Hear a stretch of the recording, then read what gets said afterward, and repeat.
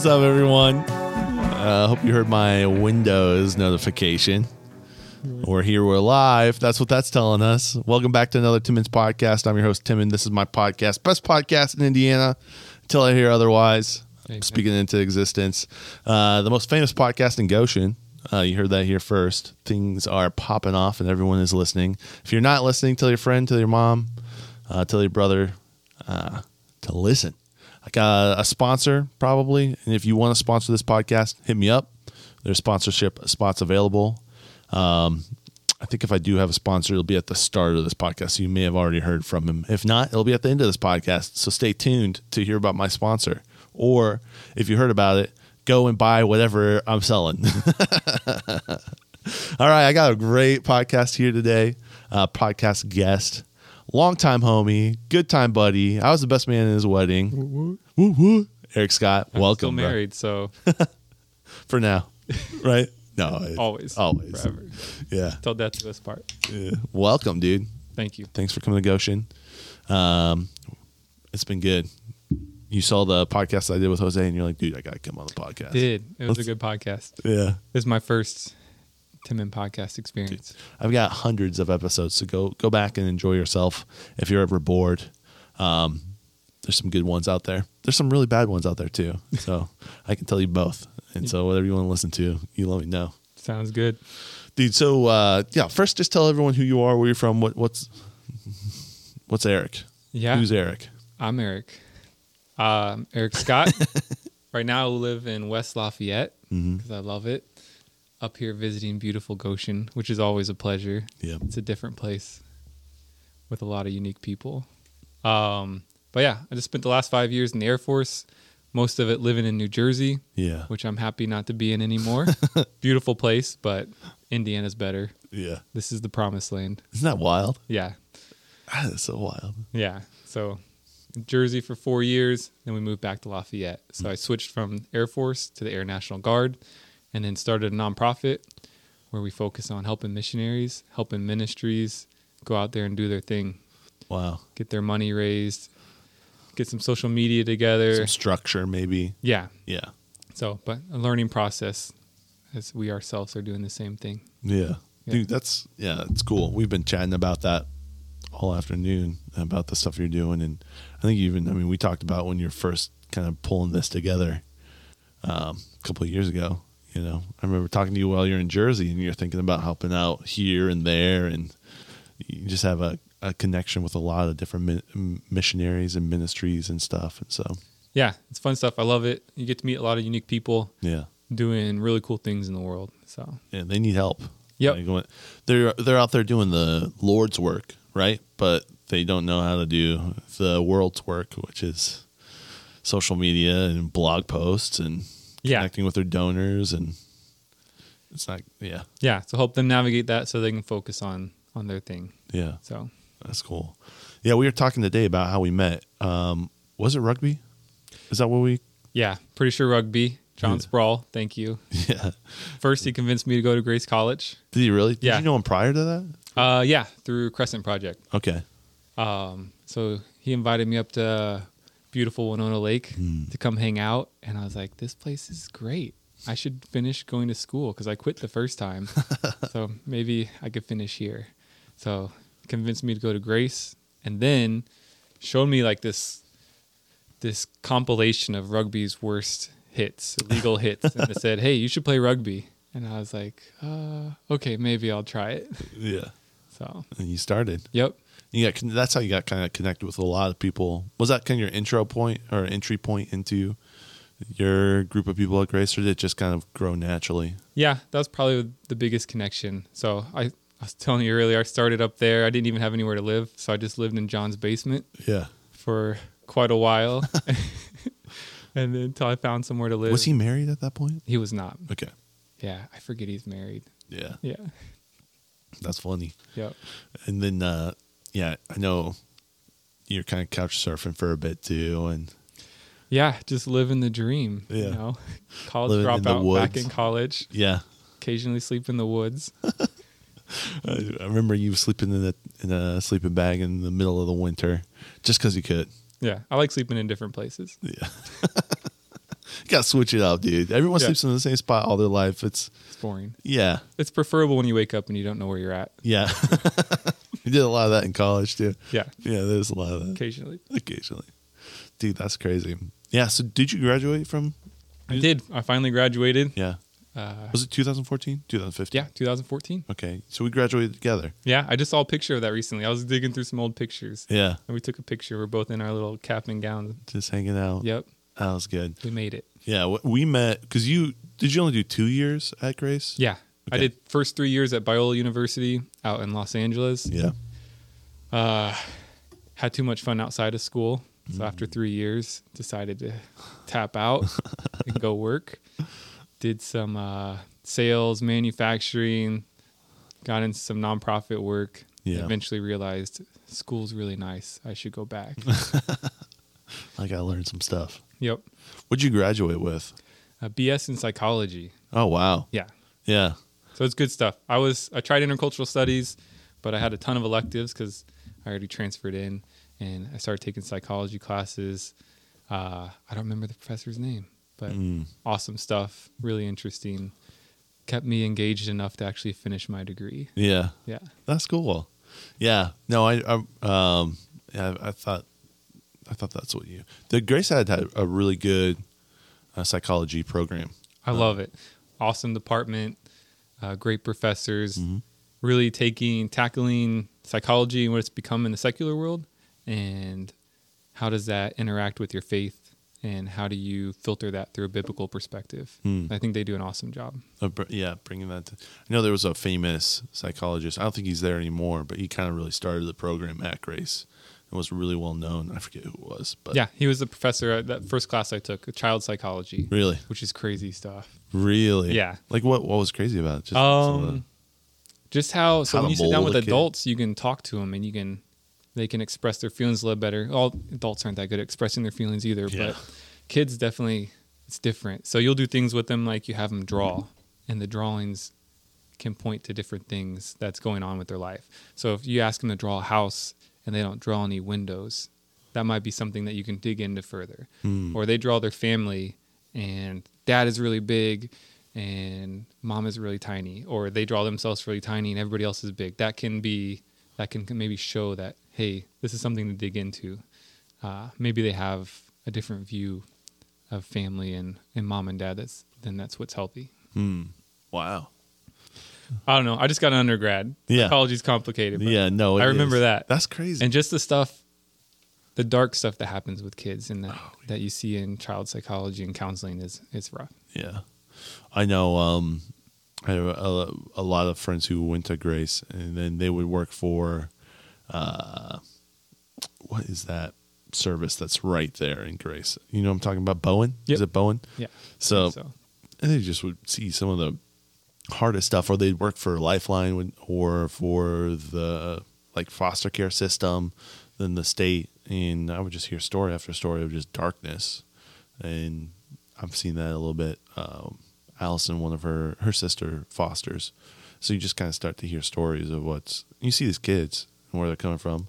They're just little homies. Yeah. Yeah, they just want to love and live, and and it's like they've just been through some real dark stuff. It's crazy. It's weird. You get caught up in a little bubble in your life and stuff, and then you start interacting with other people, and you're like, whoa, this is... You forget there's crazy stuff going on in the world. Yeah. With even where you live, but across the world, there's broken people doing some bad stuff. Yeah. Yeah. Everywhere. Yep. Yeah, in our communities, everywhere. Yeah. I was talking to the guy at Verizon, and he was telling me that he clears phones and things. He is in Goshen, and he's like, you'd be surprised the stuff that I see on phones. He's not allowed to tell anyone anything because that's Verizon's policy.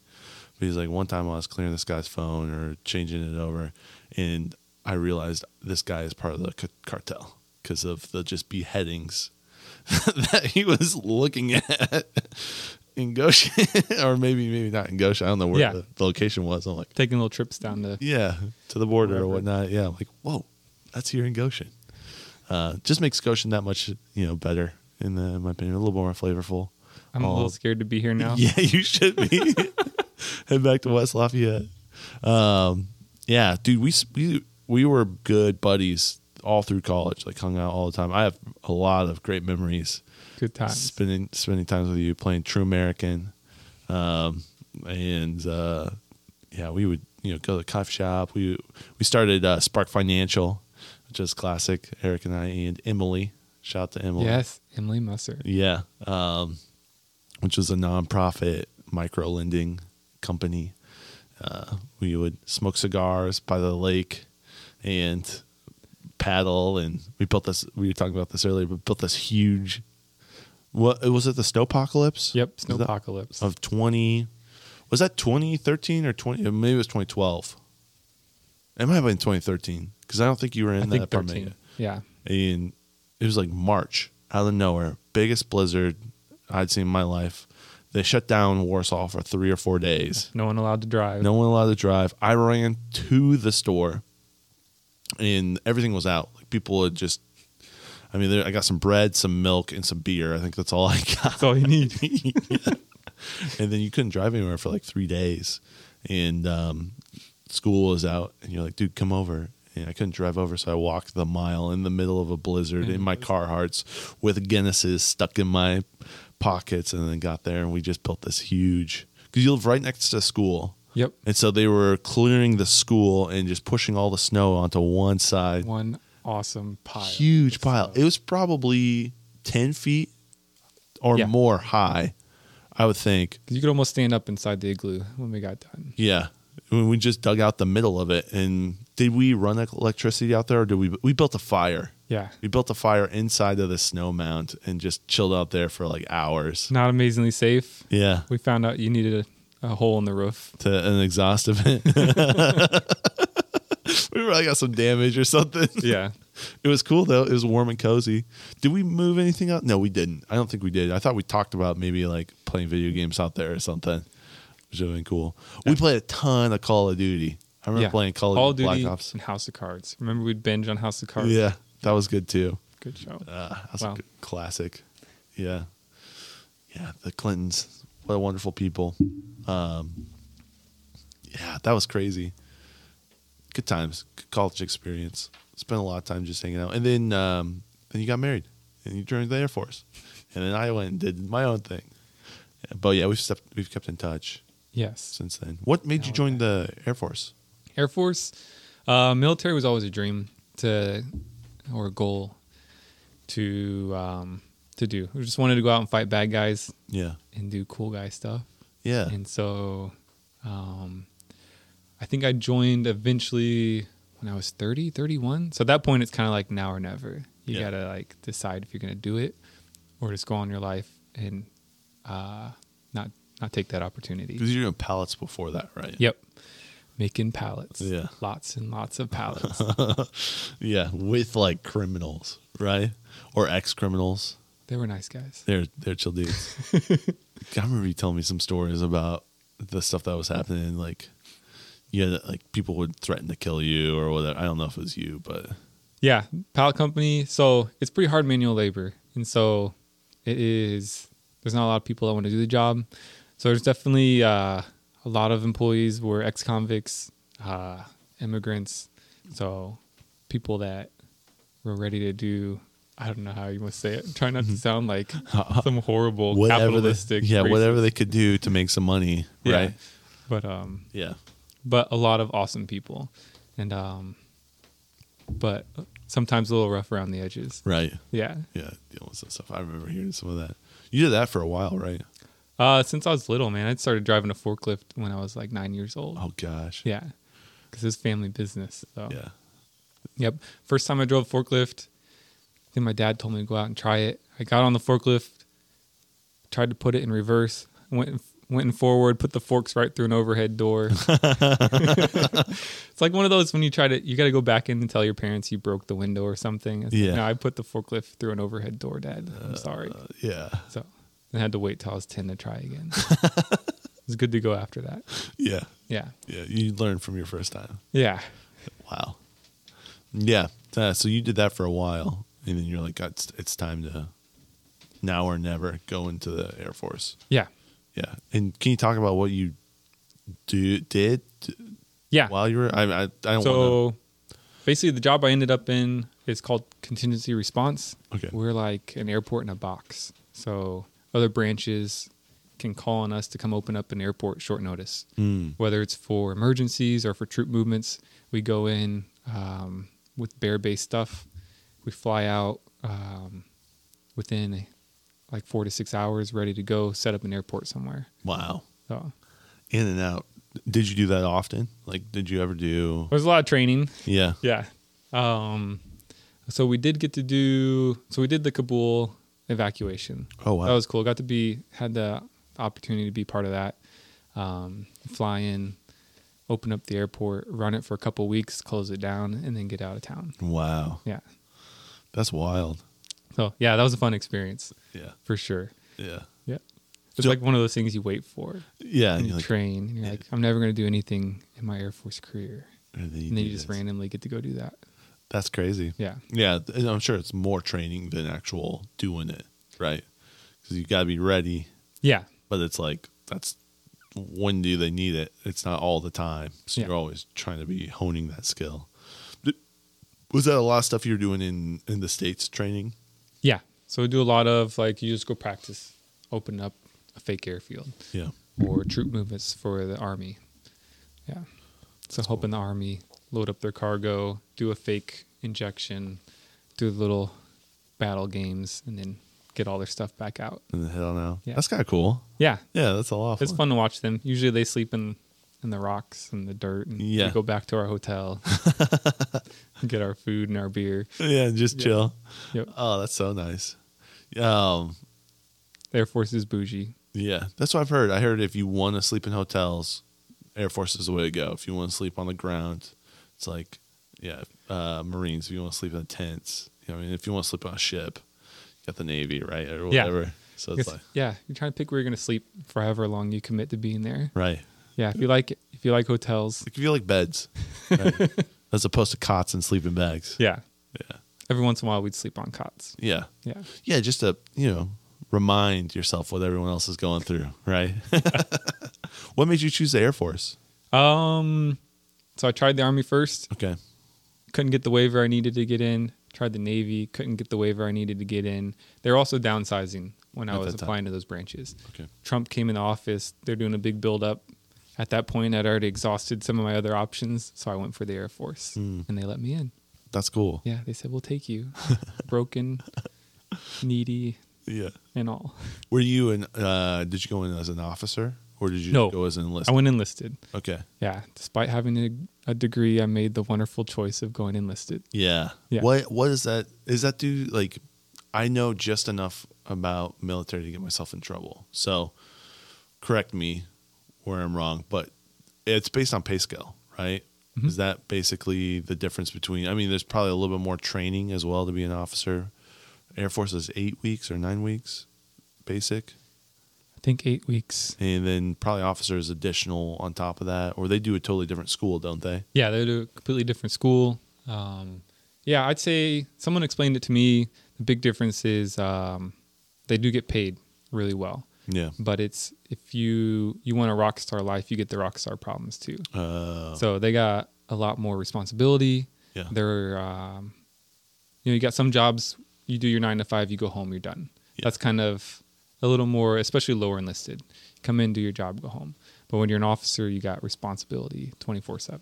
Yeah. Kind of same like when you run your own company. When you're in management, you're kind of on the hook all the time. Customers Right. can call late at night and say, "Hey, This you got is to an fix issue. this." Yeah, how do I fix this?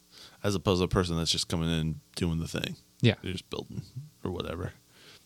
Okay. What was basic like? Basic was a special experience. Really? Even Air Force Basic, which is, I'm guessing, pretty bougie compared to the other basic training. But it was one of those experiences where you get there and when you wake up, or at least, no, I think when you're going to sleep for the first night that you're there, you really question like why you made this horrible decision. Just because they're yelling and screaming at you, or Yeah, it's just a lot of like, it's a completely different world. The goal is to break you down so they can rebuild you how they want you to be. Yeah. Yeah. So you got to adjust to the culture that they want. Okay. So a lot of companies do that. Companies have their culture that they need to set, but in the military, they're gonna set that culture up front. Yeah. Yeah. Like hardcore. That's the like initiation process. Yeah. So a lot of yelling. Did it phase you, or do you think because you were 30 it was a little less phasing, or did they break you down? Yeah, I'd say going in older definitely changed it a little bit. And married. So I've been married already for a couple of years. And so marriage can be stressful. And so I think a scary drill instructor is not as scary after you've been married for a little bit. That's funny. It's just that it's a lot of it is stress indoctrination. How do you handle stress? Yeah. And so marriage is a great experiment in handling stress Yeah. and managing stress Yeah. and growing through stress. Yeah. And so that's what basic training is too. That's wild. Yeah. Because they want you to be able to respond to stressful environments. Right. And be make able the to right decision. cool-headed, Yeah. wise decisions. So, Yeah. yeah, Yeah. That's crazy. I wasn't really afraid of my drill instructors. Really? No, they were actually, that's probably not true. I probably was scared of them. Yeah. Did you see other people break down a lot more? Saw just people crumble underneath the.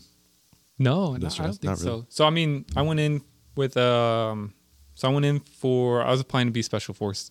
It's called special force in the Air Force. It's called battlefield airman, but Okay. it's like the special forces of the Air Force. Okay. It's probably not how you title it correctly, but I it's don't what know. it is. Yeah. I don't know. Some people in my Yeah. comments. So our whole cohort, our whole basic training group was all people trying to do that. So it was a very driven group. That, Yeah. Had a purpose. They were happy to be there. We were all happy to get yelled at. Yeah. Was that your full 8 weeks wasn't with just the common, it was with the people who were focused on what you guys were going to do? Or was it like part of it was with everyone and then you went into your specific division, or? Yeah, it was kind of, we had our own specific program. Okay. Yeah. And then very cool. Yeah, so they'd come in and yell at us. We'd wake up early and do extra exercise. Yeah. Yeah, why did you make that decision? Yeah. And the whole good cop, bad cop thing. Was that real? Yeah. Yeah. Good instructor, bad instructor? Yeah. No way. Did you pick that up right away, or were you like, yeah, you're like, okay, I know what's going on here. Yeah. Yeah. Yeah, I mean, so you get I think when they're yelling at you, you know, like, hey, this is part of it. Yeah. This is the game. Yeah. You got to make it through. 8 weeks is a long time too. I mean, it's not as long as maybe some of the other branches, but still, it's like, I've not gone and done an 8-week training in my adult life. Yeah, I didn't think about that. You know, like Yeah. where I just go somewhere for 2 months, like completely blocked off, and I'm in it. You know, Yeah. and the world shut out, and I'm just focused and yeah, it's just like that's not normal. I liked it. Yeah. So I had a newborn. Well, she was like, I think she was 1 by the time I ended up going to basic. Okay. So the opportunity to sleep through the whole night was amazing. I forgot about that. Yeah. That was like, I was so happy to be there at that level. Obviously, it was still like, Yeah, you holy miss your crap, why did I kid. make this decision? But I was like, Right. at least I get to sleep throughout the night without getting woken up. That's wild. That was a blessing. You can handle it. Yeah. Yeah. That's crazy. Oh man. Yeah, I can see why that would be nice. You'll find out soon. Yeah, I know. I know. We'll see if I sleep at all. You know? Yeah. So my podcast might be a little bit more loopy in the future. That's good. It'll be fun. Yeah, we'll get tripped out. Yeah. Was there anyone else like your age, or were they mostly younger? It's a pretty wide range of ages. Cool. Surprising amount of people with degrees. I think there's a couple guys older than me. But yeah, Yeah, it was a fun group. that's crazy. Yeah, it's fun to watch people, how they interact and how they react to stress. I made some dumb choices. It's fun to watch other people make some dumb choices. Yeah. I think I threw some boots at a guy one time. Really, just Yeah. take that. Yeah. You're so calm. Like I can't see you getting mad. You know, I've not seen you ever really angry. Yeah, so Yeah. it's great. So we have this group. We all come. So our basic training cohort, whatever you call it, flight. I think it's called a flight. And they pick for our leader. They pick a I don't even remember what you call it, but they pick this young guy. He's awesome dude, super nice guy, but he's like 19 years old, I think. And they put him in charge of this group. And so as a 31-year-old, I think I was about 31, there is an aspect of like, I'm 31 years old, man. Like, let me do my thing. Yeah. I think he'd just come up to me. You're already living in this stressful environment. He came up to me one time and said, hey, this is not the time to be like folding your clothes. You're supposed to be cleaning. And I was like, how about you let me do what I want to do? Wow. Basically. But yeah, I lost my cool. Yeah. Yeah, he was just trying to be nice and be a leader.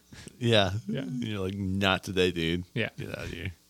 That's it. Yeah. And then I threw a boot and it hit somebody else that was standing there. Yeah. Was there ever like fights and stuff too? Or I'm sure there was. Like, Yeah, probably. you get into the point where you get exhausted. What did you guys have a pinnacle thing? Like the last week or two, you do like some big thing. I know like the Marines have the Crucible or something like that, where they go and do a huge run, hike thing. Yeah, so we did for basic training, that was 8 weeks. And then for battlefield airmen, you roll into an 8-week prep course, which is Okay. to get you ready for the selection course where they just really kick you in the nuts. Okay. Yeah. Nice. Yeah. And there's a pinnacle of that. It's Okay. this long day and evening where they wake you up early and they start yelling at you and they just have you do ridiculous stuff all day, like duck walks and tank walks and bear crawls and log rolls, and they're just on you all day. And then they take you to the pool and they drown you there. And then they take you out into the woods and have you carry around a bunch of heavy crap for hours and roll in the mud. Yeah. Good stuff. That's kind of cool. Yeah. Yeah. Real man stuff. Yeah. Man stuff. You Yeah. feel manly afterwards. Yeah. And then so you do 8 weeks, and then you go to what you're like selected for, or Yeah. Then you sit around and you wait for the selection course, which, like I said, is where they really test you and decide whether or not you're going to go on in the process. is that the ASVAB? Is that what that is? No. That's like the SAT before you get in. Okay. Yeah. So this is something after that. Where Yeah. they're checking if you can, handle it, or if you're suited for the skill. Yeah. And they send you that way. Okay. It's like a Air Force Enneagram, maybe, right? You're such a 7. You should be this. You're a 7 wing 4. You definitely should be a bomber. You'd be great at drone strikes. I'd love to have you as a drone striker. You're really good at Counter-Strike. You should play. Wait, do people even play Counter-Strike anymore? I think there is. I just aged myself. No, you're good. I think there's Call of Duty now. Yeah, Call of Duty. Yeah. Yeah. Even that, there's new games these days. What's that NFT one that you were telling me? In-game or? Big time. Big time. I haven't played it, but I bought some land Yeah. a long time ago. Yeah, you're a real estate in big time. Yeah. You're a big time real estate Big guy. time real estate guy. Yeah. I should put that on my Yeah. social media profile. Yeah, on your LinkedIn. Yeah. Yeah, under pronouns, big time real estate guy. Yeah. Yeah. So you're no longer in the Air Force, you're in the Air Guard? Yeah. Okay. And you're telling me this, but explain to the people what the difference is between like the Air Force Reserves and what you're in now. Yeah. So the Air Force Reserves is basically, a lot of times it's part-time. So you can go do your civilian job. Excuse me. Mm-hmm. A little bubbly from the beer. Yeah. No worries. Yeah. So Air Force Reserves is kind of part-time. You can do a civilian job, and then you do the Air Force Reserve whenever they need you and do your training. It's controlled by the federal government, and then Air National Guard is controlled and paid for by the state government. At least my understanding. That's where it's at. Yeah. Has it been any different now that you've been working for them as opposed to federal to state? Is the state different? Like, I don't know. That's just a rando question. Yeah. I don't know. Funding might be better. At least if I'm Yeah. in the Kentucky Air National Guard, and they seem to be funded well. We get cool equipment. It's still the same basic stuff, though. Yeah. Right? So Yeah. still doing a lot of the same job. I'm doing the same exact job I was doing in the Air Force for the Air National Guard. Cool. So if they ever have a disaster and they need to open up an airport, you get called in. Yeah.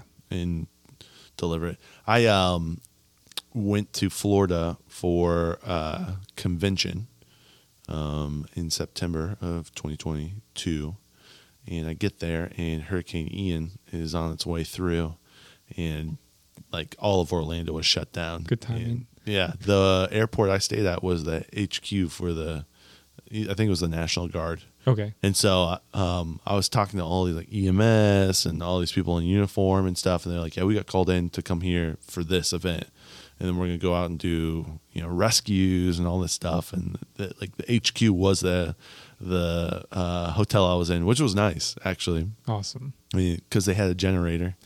It was like the one hotel that had a generator compared to any other hotel. So I was like, "Oh, dude, I'm at this perfect place." If it goes worse, Yeah. hey, at least these guys are here. Yeah, we're gonna hang out. They were putting sandbags in front of the doors, and it was kind of crazy. I felt like I was in a war movie. Yeah. It was sweet. They had helicopters landing on top of the buildings and stuff, so I'd watch them just like land. And Nice. Go jump on one. Yeah, exactly. I was doing laps in the pool as the hurricane was going around. It was sweet. But yeah. So no, I started in March. So I've been going for about 2 months. So it's kind of all brand new. Yeah. Do they do similar trainings and stuff that you were doing? Yeah. Right. So I think sometimes we show up to the same. So occasionally we'd work with the guard. Gotcha. Yeah. To train.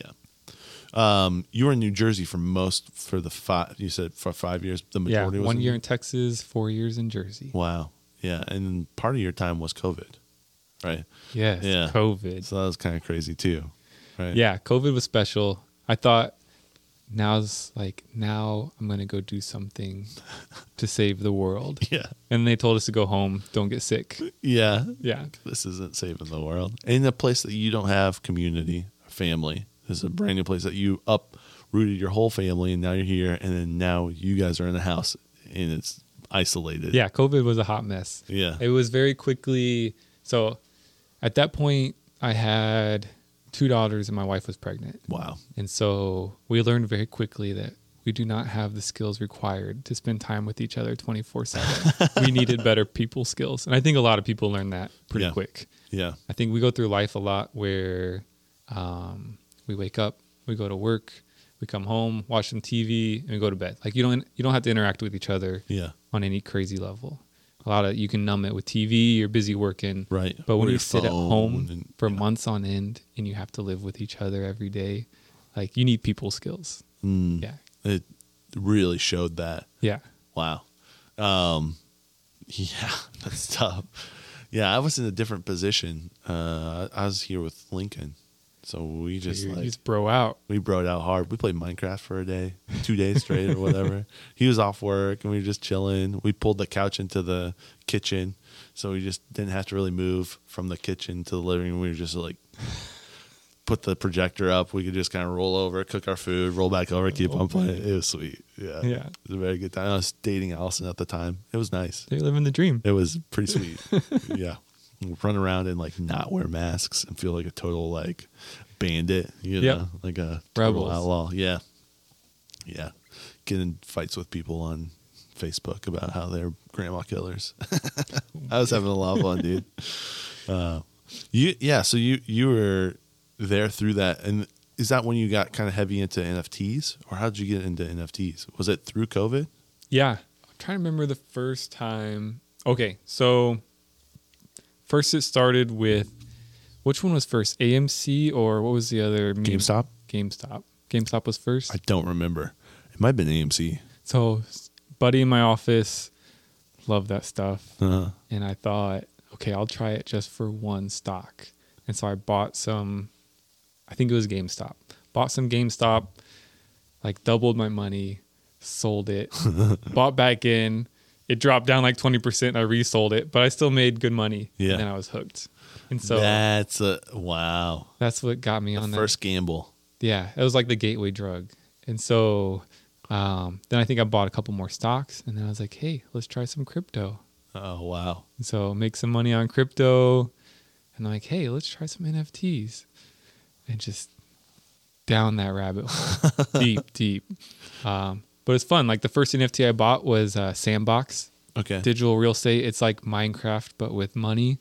And sold it for a big profit. Yeah. And then just used that profit. Should have used it for something else, like I don't know, my kids' college, but bought some more NFTs and some more digital property. And then NFTs are where they're at now. Like Yeah. Hardcore crash. Yeah, I think they just recently just keep on going down. Yeah. But hey, if I lose my house, at least I have a digital house. yeah. Just have to give my kids directions on how to get there. Yeah, exactly. Put on the glasses, plug into the Matrix. It'll be great. You're gonna have a great time. Try to ignore the other homeless people. Yeah, Dad set you up well. You know what I mean? Yeah, you said you got like one of the Nike apartments, right? Or Yeah, something. Artifact. I think Nike bought them, something like that. Yeah, I got a cool apartment. that's cool. My kids can come visit. Right. You got multiple pieces of digital land. Yeah. You got the city Artifact, apartment. You got Sandbox, the farm Big out Time. over by Farmville. You've Yeah. got the lake life. So I went deep because we had free time. So watched them, studied them a ton. Now when people ask me I see a lot of people walking around now. They're starting to get into crypto. Like, I think I'll be okay. Yeah, I think it's growing. I saw we had the big bank scare that happened a little bit ago, and that pushed crypto up a ton. Yeah. It was just like the systems that we're believing that are going to save us are just man-made systems.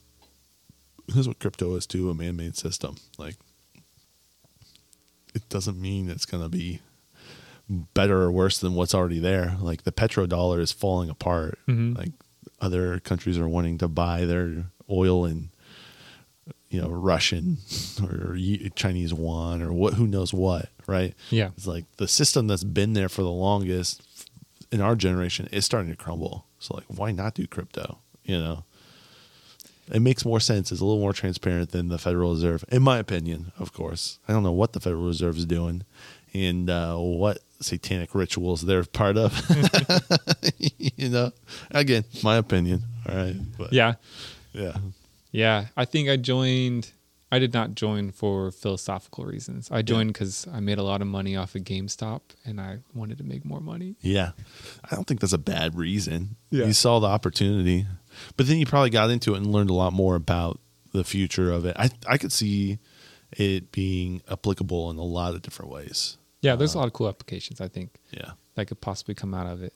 But I think still the biggest one is, at least for NFTs, well, this is probably not the coolest one. This is the only one that I explored, was that ability to flex online and to create an identity online. We spend a lot of time online, Yeah.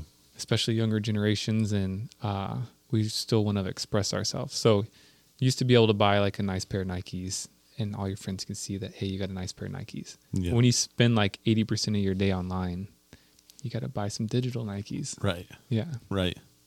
Yeah, that makes sense. Yeah. I mean, they do that already with Fortnite. You have the skins, right? Yeah. Or whatever video game you have. You buy and pay for those skins so that you look legit. Yeah. So I don't know. I think the next generation is prepped for it too.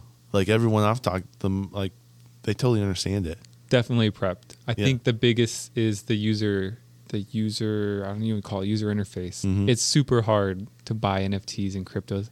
Like we were talking about, you got them on your little ledger. Mm-hmm. I'm afraid to even go back and like, I don't know if I can actually get to my NFTs, No way. Yeah. You don't have your passcode saved? Yeah, I wrote it down. Okay. And then I took a picture and saved it on my phone. Oh, no. You don't It's do that. gone, Don't dude. save it on your it's phone. Totally gone now.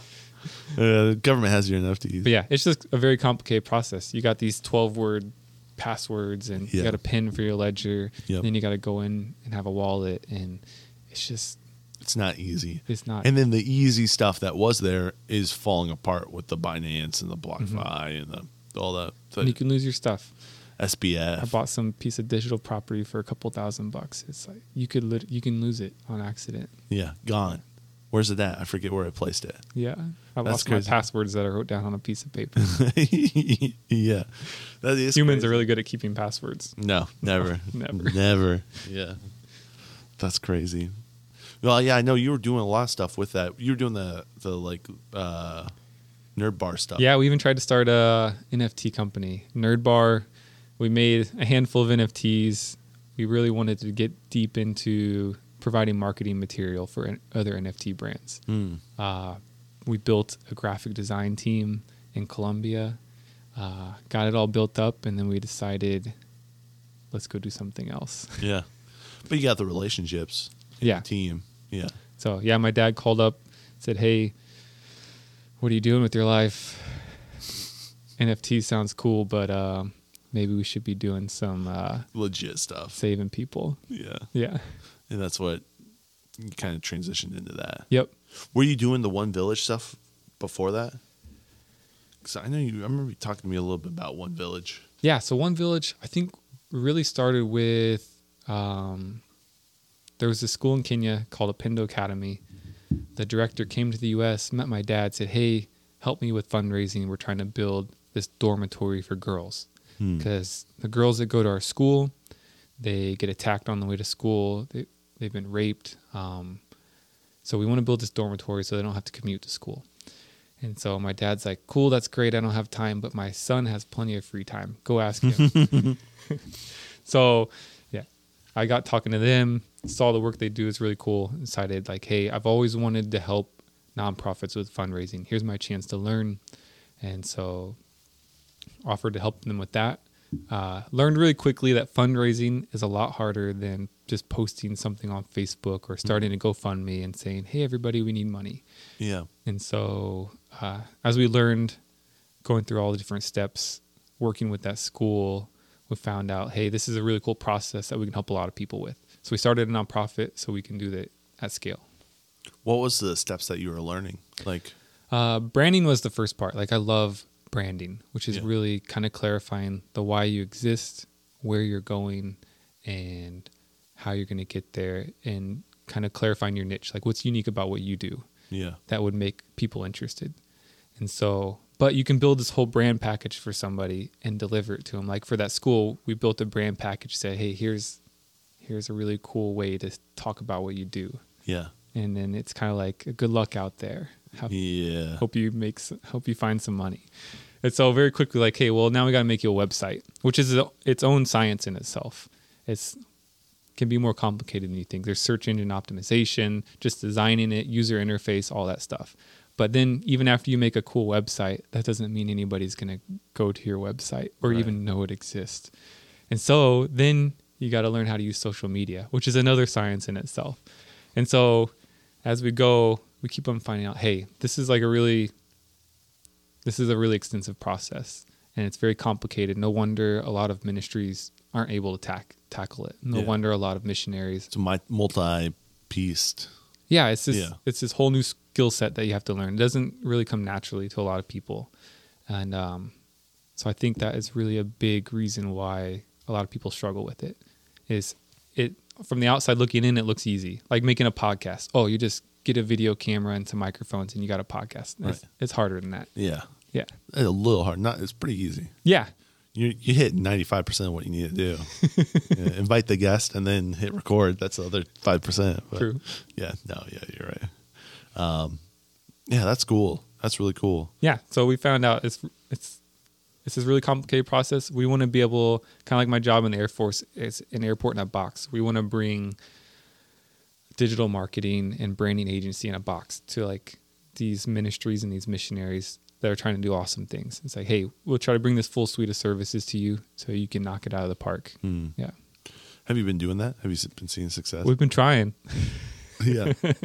Yeah. So we convinced a handful of missionaries and ministries to be our guinea pigs as we develop this curriculum. And so they've been very patient with us as we throw them in the top of our funnel and they work their way through the process and we learn the different kinks. Like, hey, this is the best website service. Hey, this is the best blogging service.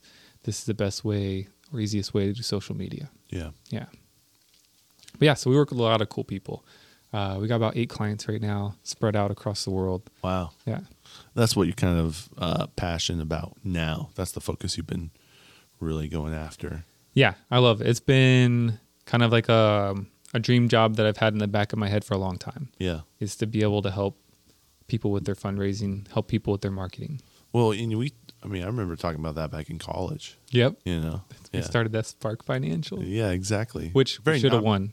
We should have won. Yeah. I know. Second place. But yeah, we did a Shark Tank-esque thing. I don't remember what the other competitors are. I doubt they're even out there anymore. It was a book. It was like a knockoff of Amazon. Oh, really? Yep. Yeah. I didn't go anywhere. Tall guy, basketball player. Yeah. Yeah. Jared Treadway. Maybe. No. No? I don't remember. I remember his name. Yeah, me either. Somehow he won. Yeah. He had a business Presentation. plan. I wasn't a business major. Yeah. We sold it marketing wise. We had the mug, we had the jackets, Yeah. we had the logo. The passion. Yeah.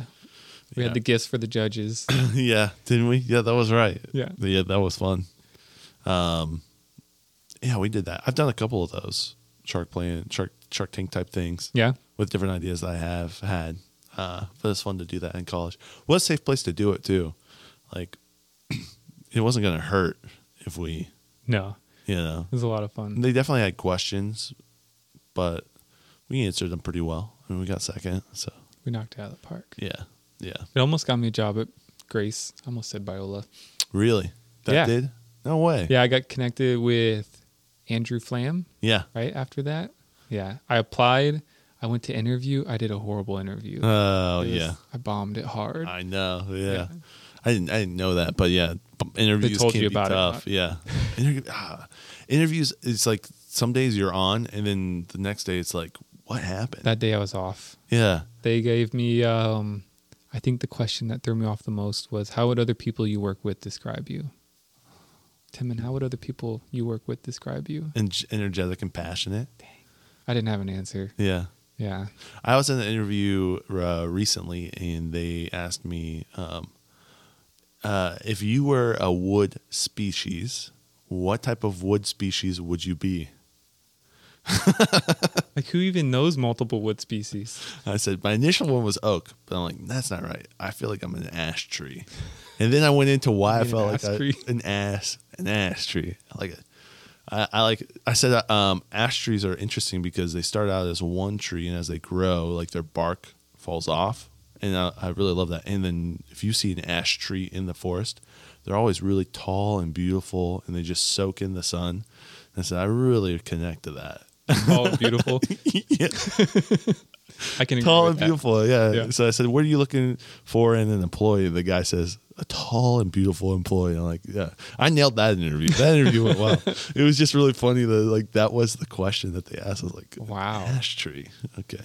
I bombed those questions. I don't know what it is. What was I thinking about? It's not what it's like you're selling yourself and they don't really know you. And it's like, I can't sell myself. yeah. No. Yeah. Bring me in next I can time. sell pallets. I'll sell you for them. Okay. He's energetic and passionate about what he does. And Yeah. yeah. Yeah. That's tough. Yeah. Job interviews. I know. So yeah, we you almost had that. Yes. Life would have been different. right. I probably would have been a Winona Lake resident. Actually, I probably couldn't afford that. I probably would have been in Warsaw. Yeah. You would have been. You would have had a really sweet Nike apartment Yeah. in the digital world, but that's about it. Yeah. Yeah. Lived in the woods back there by the trails. You would have had one of those little huts that It's you like heaven. built out of Yeah. fir trees and pine trees. Good memories. Probably because life was simpler in college. Mhm. You're not married. You don't have kids. Yeah. You don't have a as real many job. responsibilities Yeah. and stuff. You were working with nonprofits back in college. Yeah. It's something that just always gets sucked into. Worked for the housing authority. Mm-hmm. I love that job. You were always trying to figure out how to like unclog the hole that is nonprofits. I remember having long conversations about that because one of the interesting thing about being a nonprofit is you have to be profitable. It sounds counterintuitive, but you've got to be profitable. The whole thing about a nonprofit is you're profitable and you take those profits and reinvest them back into the community or the organization. Yeah. But it's not about profit sharing and giving money out to other people. That's the whole piece of it. But then people who work in nonprofits, they get caught up in this like poverty mindset of we can't be profitable. It has to be, but you got to bring in business practices. It doesn't have to be a business, but it has to be efficient. It Yeah. has to be It's still a business. effective. Mm-hmm. You know, It's a hard balance, I think. And in general, think people are not very good at running a business anyway. Like even for-profit businesses. Yeah. And there's a ton of people that start businesses, and it's harder than you think. And Yeah. there's a lot of crappy parts to it that people don't think about, that it's just people aren't good at. You have to be organized. You have to pay your taxes, all that stuff that come back to bite you in the butt. Right. Yeah. Yeah. If you're not on top of it. Understand regulations. Yeah. Bill people. Yeah. Collect the billings. So I think as humans in general, we struggle to be businessy. Focused. Business focused. I don't know. Business minded. Yeah. There's some people that are really good at it, but Business structured. yeah. Yeah. If we're all pretty bad at business stuff, then it's not surprising that when you try to do it in a nonprofit sector, you're pretty bad at it too. Yeah. What's the goal that you see with your nonprofit now? What do you want to see? Like, what's the dream that you see with it? I think the dream would probably be, like, what initially comes to mind is to be kind of like the go-to agency, like a creative agency. You got for nonprofits. So you got awesome creative agencies like Gary Vee runs this mega marketing and creative agency. He does awesome stuff. I think it'd be cool to be able to do that in the Christian sector, just to be able to allow nonprofits and missionaries and ministries to kind of up their game as far as when it comes to accomplishing the mission. I think a lot of times I don't know if we settle for lower quality. We settle for It's a poverty mindset. Oh yeah, poverty mindset. I think that's a real thing. Yeah, and that comes through in missions as well. So like support raising. A lot of times we view people who raise support as they're begging for money. Yeah. And missionaries have to live in poverty, which I don't know. I feel like afraid to comment on that, but I would say I don't know if we've been asked to live in poverty necessarily. Yeah. Well, it's hard, maybe, because some of these missionaries are going to a place that is just impoverished. Yeah. So then they're at a higher level. Mm-hmm. They don't have to worry about where the food comes from. But then also, like, you need to be filled up to be able to pour out. Yeah. As well. And So it's like if you're worrying about the food coming into your mouth, then can you help people who are worrying about the same thing? No. You know? And so, I think it becomes hard. And I think, I guess to clarify, I feel like often as a missionary, you try to make your budget. And you're like, well, I'm a missionary, so that means I have to get rid of, if you sit down and make your budget, you're like, I have to get rid of entertainment because I shouldn't entertain myself. Right. I have to get rid of. Would Jesus have Netflix? Retirement, yeah. Right. Would Jesus have a 401k? Exactly. Right. Which he didn't, I guess. Yeah. But yeah, he had digital land somewhere else in the heavenly spaces. Sure. Yeah. He had a retirement plan. He had a kingdom full of gold. Got a mansion. Yeah, mansion. And he's got a room for us. So yeah, that's true. Maybe I got it all wrong. But that's my goal also. And part of One Village is to explore that that question, like, how should missions be done in the modern world? Should we use digital or not? Yeah. Do you use Facebook marketing or blog posts or all that stuff? Yeah. It's tough.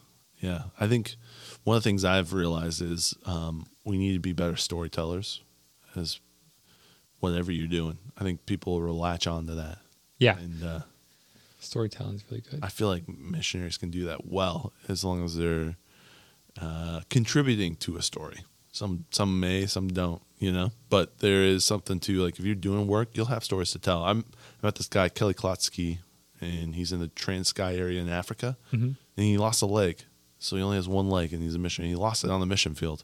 And so I asked him about it, and man, that was a story. That was a crazy story about how just all of it went down. And he's out there just doing work. And he's like, this is how I lost my leg. And now he walks around with a peg leg. He looks like a pirate. But it's like, this guy's doing work. He's actually has stories to tell. Like, for me, I feel like he has endless amounts of content to tell people about what they're doing. And when someone reads, like, oh, wow, he lost his leg doing missions work, like, this guy's dedicated. That's a story. That's a story. Yeah. Why would I not give to him? He's not going to the mission field to be on vacation. He's there to like, he's got skin in the game. So you're saying that we should build into our training a part where they lose a limb. Yeah. Hey, I mean, if it gets you fully funded, I'm just saying, dude. Like, but yeah, I think there is. What would Jesus do? It's a hard balance. Yeah, if you're doing cool stuff, you'll have cool content to share, but also you do need some of the skills that it requires to share that story, and so which could be a hard skill for some people to pick up, whether it's blogging, whether it's putting together a website, right, recording videos, effectively sharing their story, having the equipment. Like maybe they just have a flip phone. Yeah, like they don't have an iPhone, so they can't record a video well. I've seen so many bad missionary photos. It's like, dude, like this cannot go on the website. Gotta send them an iPhone. Blurry and yeah, that's crazy.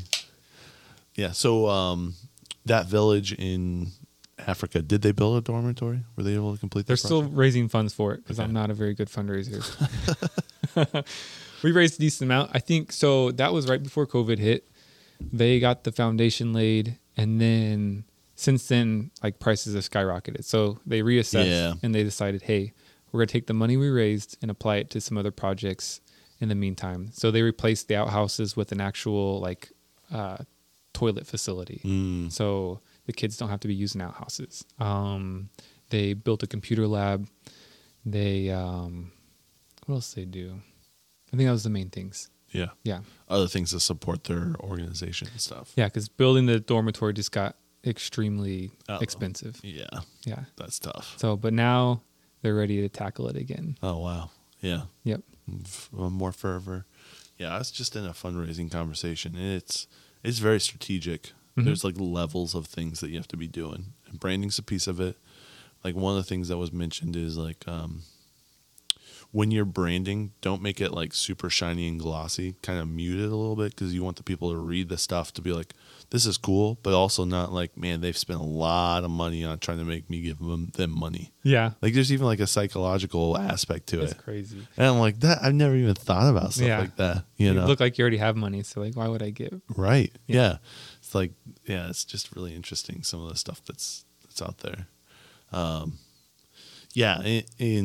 how to engage with people in younger generations too. I think the older generation that has been givers for a long time are dying off, you know? And so the young generation, I mean, like I give, but the things that engage me to give money is different than what engages maybe the older generation. Yeah, each generation is definitely different in what their goals are, how they want to make a difference, how they want to be spoken to. Yeah. I remember someone from Grace who became a missionary, and they would nonstop message me on Facebook to support them. Mm-hmm. And it was such a turnoff, I blocked them. I said, I'm sorry. I'll say his name, Paul. I don't want to. I'm sorry, Paul. I don't want to give to you. Paul, come to One Village. Yeah, come to One Village. I know. I think he is now, and I'm glad I think he is now, shoots content for OnlyFans. So I'm like, Paul chose a different life. He's just getting down into the dirty with the sinners and helping them out and figuring out. I don't know. Someone's got to share Jesus with them. So Jesus loves OnlyFans people. He does. Yeah, that's the truth. They need Jesus. We all need Jesus. Yeah, it's just I was like, okay, and part of me was I knew this guy's kind of heart as well beforehand, and I'm like, this guy's not. I don't know if I just didn't feel compelled to support him, and then also the way he was going about it just didn't feel right. But then on the other hand, I hear this guy Kelly Klotsky and the stuff that he's doing. I'm like, dude, of course I'm going to support you because I see what's going on. I see your heart. I see your authenticity, and you've been doing it for 30 years. There is difference, and he wasn't hard asking. He asked me. He said, I just want people to come and continue the mission I'm doing in Africa. I was like, there's no way I'm doing that, so I'm going to give you money. You know, and it's just like, I don't know. It's weird. I think the people get into a formula sometimes, and they just want you to. This is the formula. Write letters, ask people, do the stuff. There's something to that, but then also people really feel. My generation, our generation, feels the authenticity of it. It's gotta be authentic. Yeah. Gotta be doing something good. I don't want to just vacation fund you. I've seen that a lot. Yep. Vacation funds. So yeah. Yeah. It's crazy the stories you hear Yeah. about missionaries. Yeah. Yeah.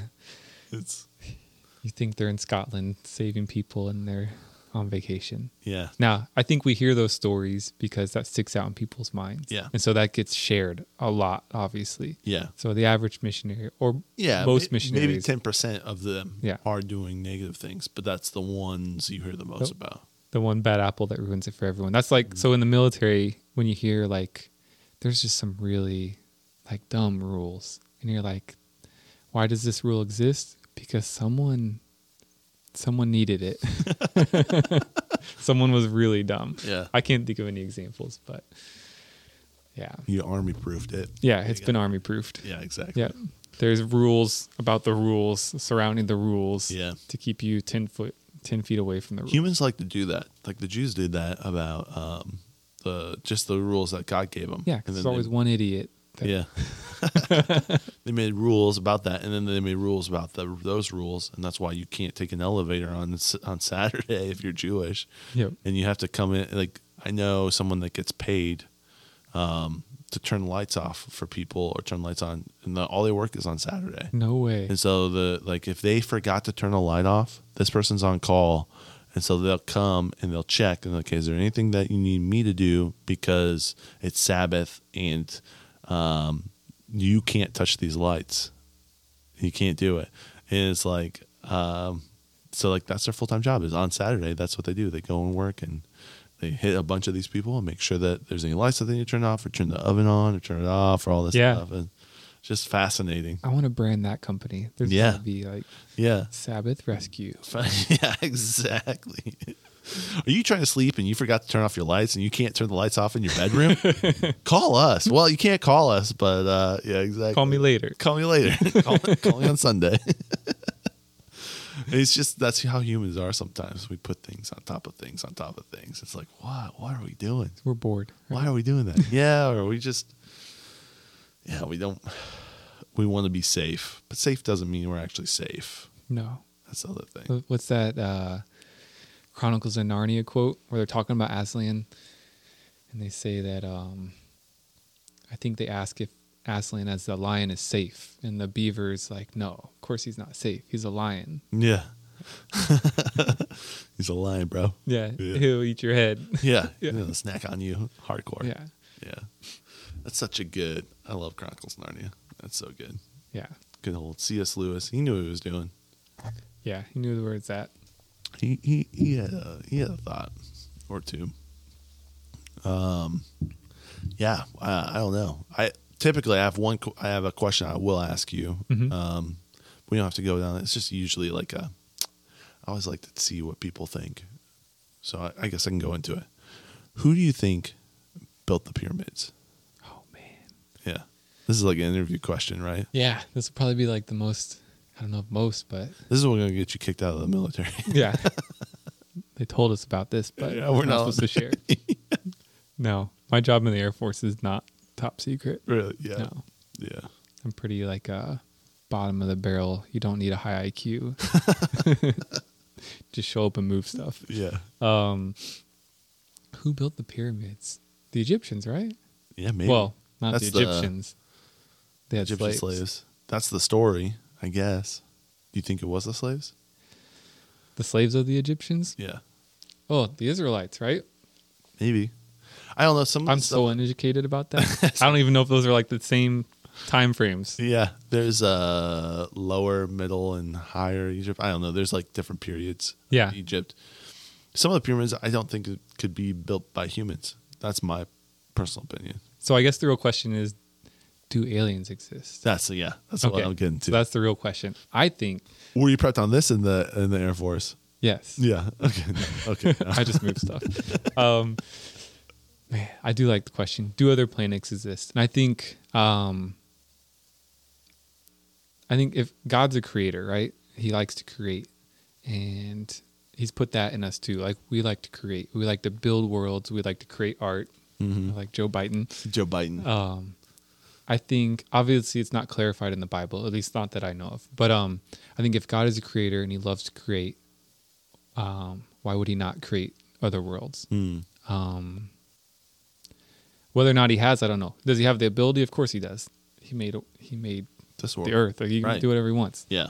But I think if we look at his character, to me, I think it wouldn't be surprising that he made other worlds. He loves to create. He has the ability to create. It'd be cool to make other worlds. Yeah. I don't know. Maybe he only made one to make it more unique, but yeah, I think it wouldn't be out there. I don't think it would be out there either. Have they been here or not is the other question. Yeah, they've been here for the whole time. Bro, I am alien. Cool. No. I think that we may get to a point where where they say there are aliens among us, and we need to take your DNA to understand who is alien, who's not. You know, we kind of got a little taste of that with the COVID vaccines. Everyone needs to get vaccinated. Yeah. Everyone. Now we're going to need to take your DNA to see who's alien, who's not. And we're going to be revealed who is alien, who's not in our world. It'd be cool. It'd be like looking through your old high school yearbook and you're like, alien, not an alien, alien. I do that already. They're just illegal aliens versus. It's a beautiful thing about being at Goshen being 50% Hispanic, man. Yeah? That's cool. My wife is an alien. Really? Yeah. Yeah. Yeah. That makes sense. Yep. See that from Colombia, right? Yeah. She's from Colombia. Wait, how'd you guys meet? Was it church? Yeah. We met through a friend. Well, initially not through church. So my friend is like, he's a really good buddy down in Indianapolis. He's like, Eric, you need to date a good Christian girl. I think I hadn't really been dating anyone at the moment. You're just vibing. Yeah. Just vibing. Yeah. Living the dream. Partying with Timon. Yep. And so he pulls out his Facebook and he's like, here's 2 girls I know. No way. Yeah. He had them on deck. Wow. Which is funny because later I told my wife about this. She got mad because she felt like I picked her from a catalog. Yeah, you did. The Facebook catalog. Yeah. So he shows me these girls and I'm like, okay, let's hang out with her because she's in Indianapolis. Yeah. And so we create this fictional party and we invite her to it. Like, hey, we're having I don't know if it's New Year's or Valentine's Day, which is bad. She's gonna be mad at me. I don't remember this. Oh boy. But I think it was Valentine's Day. Don't listen, Pam. Don't listen to this. Don't listen. Pretty sure it's Valentine's Day. And so we tell her we're having a Valentine's Day party. There's like one other person there, but she comes over and she comes in and she's just this beautiful Colombian woman.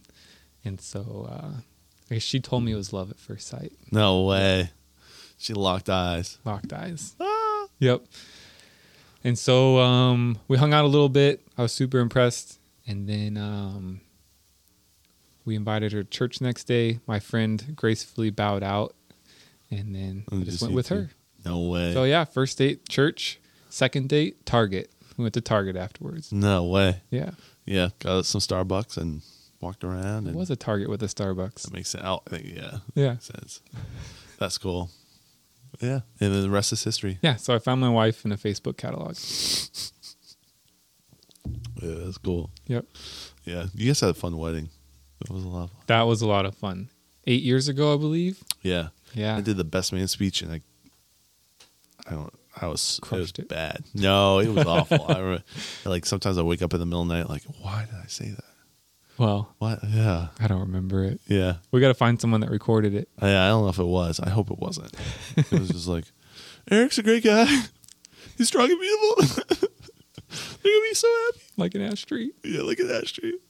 I'm gonna have to go back and do some research about what wood species I would be. Yeah, you gotta think about that. You never know what interview would come up in. Those questions. It's like I think amazingly being a psychology major, I'm horrible at anything that has to do with psychology. Yeah. I think I'm so good at coming up with BS on the fly. That's like the sales in me. I believe that. Is just like rolling with it.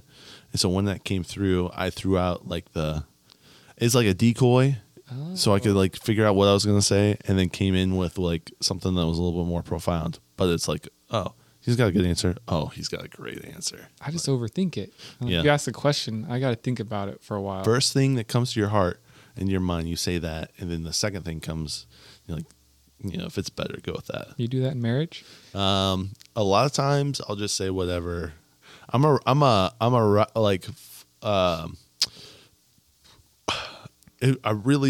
call it timid intuition, if that makes sense. Women have a book about this. Women have women intuition. I have timid truths too. So I have timid intuition and timid truths. Those are kind of two things that like guide my life. Timid truths is a lie that's 70% true. And I can BS my way through most stuff with that. Okay. I'll tell you a little bit so you know enough, but then I exaggerate the rest, and it makes it sound so much better. That's a timid truth, And then a timid intuition is like my gut feeling on things. And so I actually use that a lot for things, and it's usually not wrong. Like the first thought that pops up into the like creative part of my brain, I'm like, that's usually why did it pop up there? And let's follow that for a little bit. Yeah. And so I heard someone say one time that the box where God speaks is right next to your creative box. And so a lot of times you may think it's like just your imagination, but sometimes it's actually God speaking to you. And so I've kind of like honed in on that. And God doesn't, it's not like I hear a lot of stuff. It doesn't mean it's always clear, then that's actually God, but you got to test it. Yeah. Throw it and see if it sticks to the wall. But yeah, that's my timid intuition. That could be why it's so hard to differentiate between those. Like, am I making this up, or is this actually God leading me? Yeah. And you'll realize if God's leading you later. So after you've walked down that path and you look back, you're like, oh yeah, that was God there. That's where I see God in my life a lot, is looking back. I'm like, how did I get to here, and here? Oh, that was only God. Yeah. There's no possible way it was something else. But yeah. Sometimes you follow it and you realize that you're wrong, and that's okay. Like you got to be able to understand that too. And no mistake is permanent. That's another thing I've really realized is like a lot of times I'm like, if I make this decision, I'm screwed for the rest of my life. And that's not true. That's like you get locked into that and you get real caught up into that. There's times like you make mistakes. That's the life. That's being a human. Yeah. So you gotta both be okay with making mistakes and also follow after someone and see if it sticks. And that's the balance of my life in a way. Tim and intuition. Tim and intuition. I should write a trademark it right now. I'll say this one time. I remember this super young. I was at a Chinese restaurant and I watched this kid walk in, and it's just my age. I was probably like 12. White kid, okay, walks in. I see him, and I'm like, I do not like that kid. I didn't know why I didn't like that kid. I didn't understand what was it. Initial thing was like, I don't like that kid. Yeah. And so I say that because I want to, it wasn't a race thing. It was like this kid, for some reason, I don't like. And then later on, I see him, and he, at the end, as he's leaving, grabs like one of the bowls that's like this like cup bowl thing, sticks in the back of his pants, and then walks out. So he's stealing silverware from the Chinese place.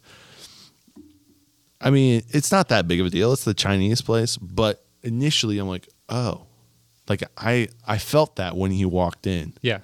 I knew he was like, I don't like that kid. I don't know why. I'm like, I'm a Christian. I should like everyone. Da, da, da, da, da. And then I see him steal. I'm like, yeah, that's why I didn't like him.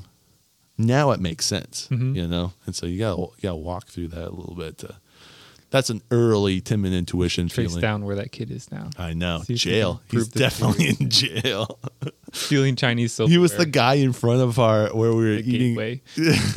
He was the guy that was in front of our restaurant today, smoking fake weed and screaming at the birds. It might be him. Yeah, it's 100% him. Yeah. It's John, dude. It's Paul. That's him.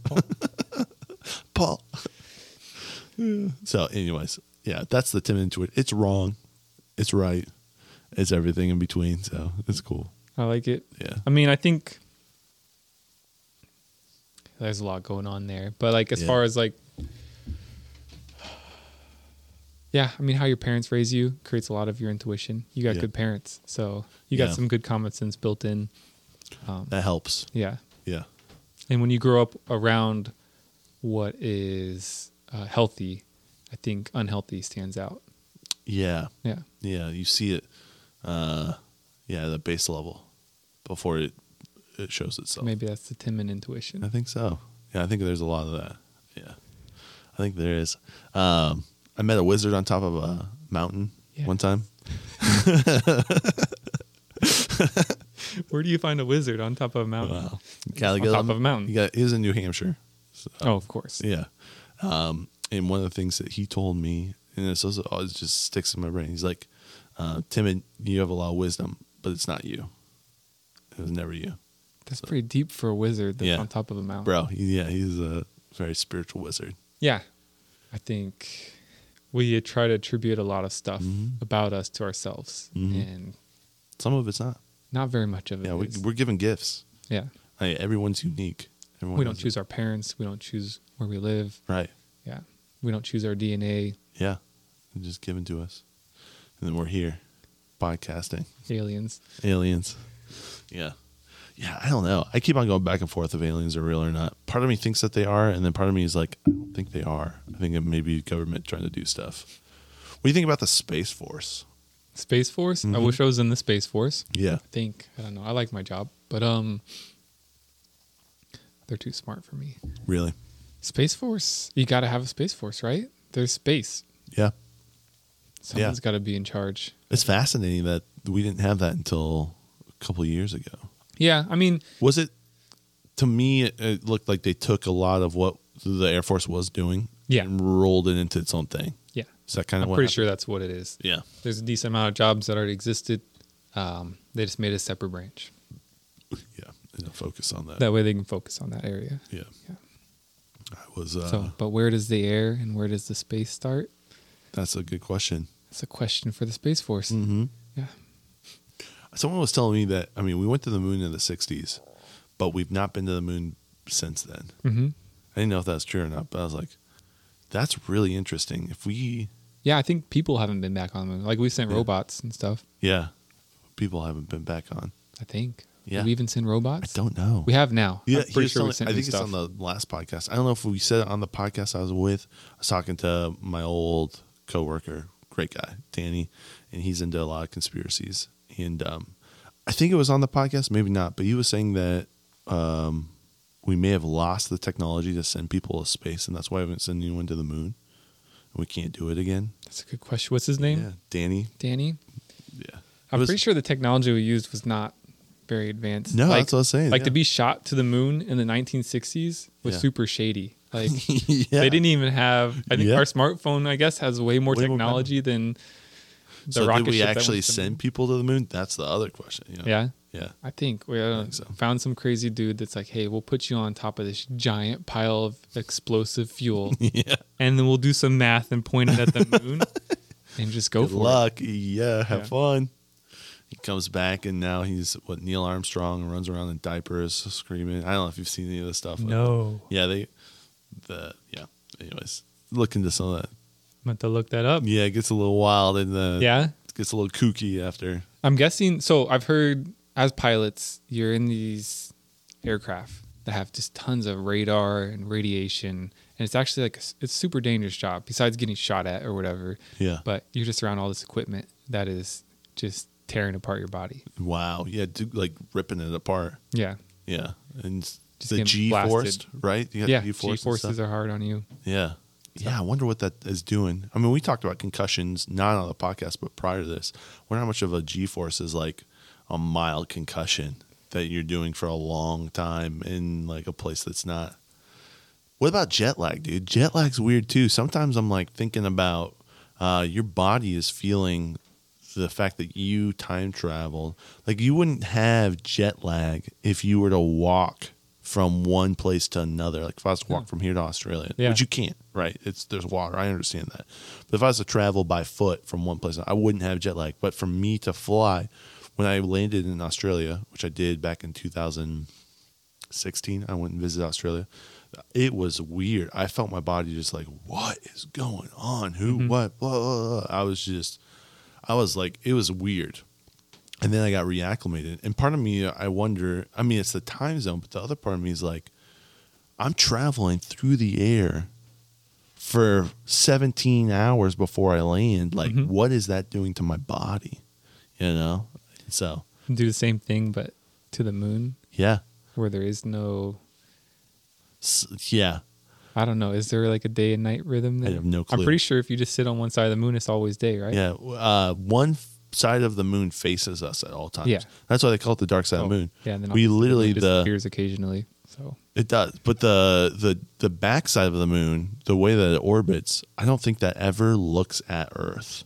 The front side is always what we see when we look up. It's the one face of the moon. Yeah. I remember reading about that. I was like, that's fascinating. Oh, but then because it still orbits the sun, it should still have a night and day cycle. Maybe. Yeah. Possibly. But This from is the how- Earth, we only see the front side ever. This is how you look really dumb. You get on a podcast and you talk about something you don't know about. Look at that. I have 522 episodes of me looking dumb. Like, I think the moon has a night and day cycle. Yeah, I have no clue. I don't know. I have no That's clue. what Google's for. Yeah. Yeah. It might have. I have no clue. Yeah. Google. Do I trust that at all? No. Is the Earth flat? Fake news. Me? Do I think that? I don't know. I've been trying to figure out if the Earth's hollow. That's the one I've been trying to think about. Earth flat? I could maybe, but I don't think so. But I don't know. You're trying not to like I've looked at some make of the your listener arguments. base angry. Nah, I've looked at some of the arguments and it doesn't make total sense to me. But there's enough stuff there that's fun to look at. There's cool stuff. They also found out recently found out there's a bunch of water stored in the rock that's deeper. Oh, really? There's a lot more water than we thought, which is good because I guess we thought we were going to run out. Yeah. Yeah. That's the thing about science. I remember reading back probably 3 or 4 years ago, they were talking about the scientists found out that they only realized that they had, they only knew about 10% of the ocean life in the ocean. So they thought that the world had this amount of fish. They're like, this is the only amount of fish that the world has. And then they discovered that was only their idea of what the world had fish-wise was only 10% of the actual amount. Yeah, we But have then- explored most of the ocean. Yeah, I'm like, well, how do you know if that's real or not? Maybe it's only 1% or a point of a percent, you know? And I'm like, yeah, science, they're discovering. It's great to go discover that stuff, but they don't know. Why am I putting my trust in them? Got to put my trust in Tim and intuition. Tim and intuition. It keeps working for me, bro. Yeah, I don't know. It's wild. Yeah, Hollow Earth is interesting too. Like we've only drilled a mile or two and That's crazy. down. We haven't even got super far down there. That's fun. There could be aliens down there. I think, yeah, or giants. That's the thing I've been looking at. Giants that are in these caverns that pop up every once in a while, 15 feet tall. One of the things I was that I heard recently, again, this is all just this would be a Tim and truth. So it's 70% true, 30% me just making up more additional fact, but it's fun. Okay. So a lot of ancient religions would say that their gods are 15 feet tall. So that was kind of the average height of most of their gods. And so when I was looking at that Og bed that I was telling you about, where it's 15 feet tall, it's based in Deuteronomy. It was just really fascinating that a lot of their additional gods outside of that were like that tall. 15 feet's it. Yeah, 15 feet's that. So I don't know. That's weird. I feel like, yeah, they might be aliens, 15 feet tall people. Where'd they go? They just weren't appreciated. They died in the flood, bro, and they got sent down to the underworld where they are now in the tunnels, in the hollows of the earth. Was that the 30%? That's the 30% right there. That was more like 70% BS right there. Pulled that out of nowhere. I like that. That's a decent explanation. If you ignore some other things. Some other things, yeah, you can make it work. Massage it or whatnot. It's fun to figure out all that stuff. That's the thing about COVID too. It's been interesting with a lot of the COVID stuff is like what was being told to us and then what's come out has been different. And it's like, I think that's been the case for most history, is people are pushing a narrative. Doesn't mean it's the right narrative. And then now I can question a lot of the narratives that I grew up thinking. Yeah. And I enjoy that. Little peek behind the curtain. Yeah. And it'll probably drive me crazy. But it's also fun to like think about those things and like, all right, what is actually happening over here? Yeah. What's going on? I think I was talking to someone the other day. Is it better to be blissfully unaware of what's going on or try to understand what's going on? Yeah. I don't know. I think there's a third option, you know? And it's like blissfully unaware of everything that's going on. But you're aware of everything too. Yeah. Blissfully aware of everything going on. There we go. Yeah. Fully aware. Yeah. I don't I know. like it. Yeah. Okay. I do have one more question and then we can wrap up if that's cool. With the military, have you felt like there's like a sense of camaraderie because you've gone through this hard thing with a lot of other people? Like a brotherhood? I just hear that a lot. Yeah, I would say so. Air Force is, at least my experience so far in the Air Force, is quite a bit different than Marines or Army or Navy. So, like Air Force doesn't see a lot of combat. So I think a decent amount of the camaraderie probably comes from deploying, being in a combat environment. But yeah, I think you do grow very close friendships where you very quickly have to trust the person next to you. It doesn't matter what race or religion or whether you think they're a jerk or you think they're an idiot. Yeah. You still have to work together to get it done. So I think that builds some camaraderie. And I would say going through sucky things definitely builds camaraderie together. Yeah. That's why marriage is so great. Camaraderie. Yeah. But I would also say though, like I said, in my experience, the military is huge. There's thousands of different jobs, hundreds of different bases. It seems like it's a camaraderie that's also somewhat shallow. It's kind of instant, but can also be shallow as far as like, I don't know, not always digging into those deep things. Yeah. What are you really feeling? What's the stuff that's going on in your life? Like that type of level. It's more of like you're part of the group, but it's not like you really know what's going on. Yeah. Internally, maybe. And I say that at the same time. I think that's just human nature. That I don't know if that's. I also met awesome people that are like just willing to be there at a moment's notice all the time. That's cool. Whatever you need. Yeah. Yeah. Would you suggest that anyone join the military? Oh, that's a good question. Yeah. After going through it, someone at 31, right? Mm-hmm. And I've spent 5 years in it. Yeah, I think I learned a lot for sure. It's definitely a whole different part of the world that I wanted to experience and learn about. It really depends on your personal goals. Yeah. That's where I'm bad at interview questions. It depends. It always depends. Yeah. But yeah, I think if you're trying to figure out what you'd want to do with your life, it could be a good option. Yeah. I think it really does teach you lose control for sure. They are in control of your life. You can't quit, or it's really hard to quit. Yeah. You make a commitment and you have to finish that commitment, and you have to do what they ask you to do as long as it's not illegal. Yeah. So you're in it. But then also you're doing cool things. Like you're about to go and travel the world. Yeah. Right. So you do get to do some really cool stuff. Yeah. Cool training. Adventurous in a way. Yeah. Yeah. Exciting and hands-on. And yeah. Not everybody likes that though. It's funny. Some people, like when we went to Kabul, some people hated it. Some people loved it. Some people loved sleeping out on the ground, getting rocketed, and some people are terrified, and it was the worst experience of their life. Yeah. Yeah. What did you enjoy it? I enjoyed it. Yeah. Yeah. That's cool. Living the dream. Full night's rest. I can sleep all night long. Yeah. This is great. Yeah. All right, cool. Well, where can people find you if they want to get a hold of you, whether it's One Village or just plug your stuff? Yeah. I started a blog trying to practice what I preach. It's ericscott.com. I'm just blogging about what my family's up to. trying to start a discussion about the church and missions and what we're doing, how we can do it better. Yeah. So I'd say that's the main place. Cool. Yeah, that's where it's at. Yeah. And if you're a nonprofit, reach out to you there, or would it be, do you have any other places that they connect? Let's say I'm a missionary and I would like help funding, fundraising, things like that. Yeah. Shoot me an email. Erik@onevillagegroup.org. Cool. Yeah. Erik with a K. We made a website, Yeah. which onevillagegroup.org. I'm not super excited about it yet. We got to go back and do a better job. So I'm not impressed by our website. That's okay. It's a learning process. Yeah. I'm Yeah. embarrassed by our website.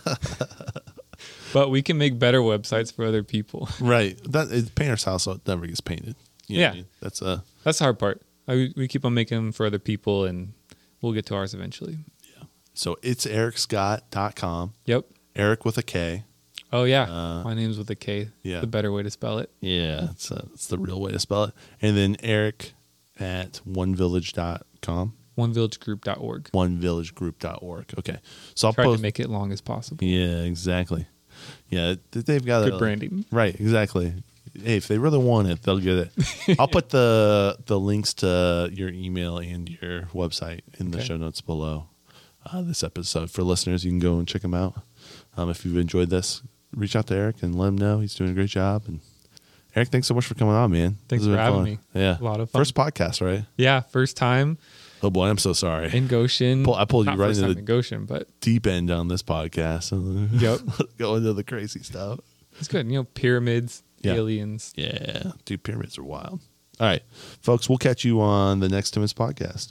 Peace. Peace.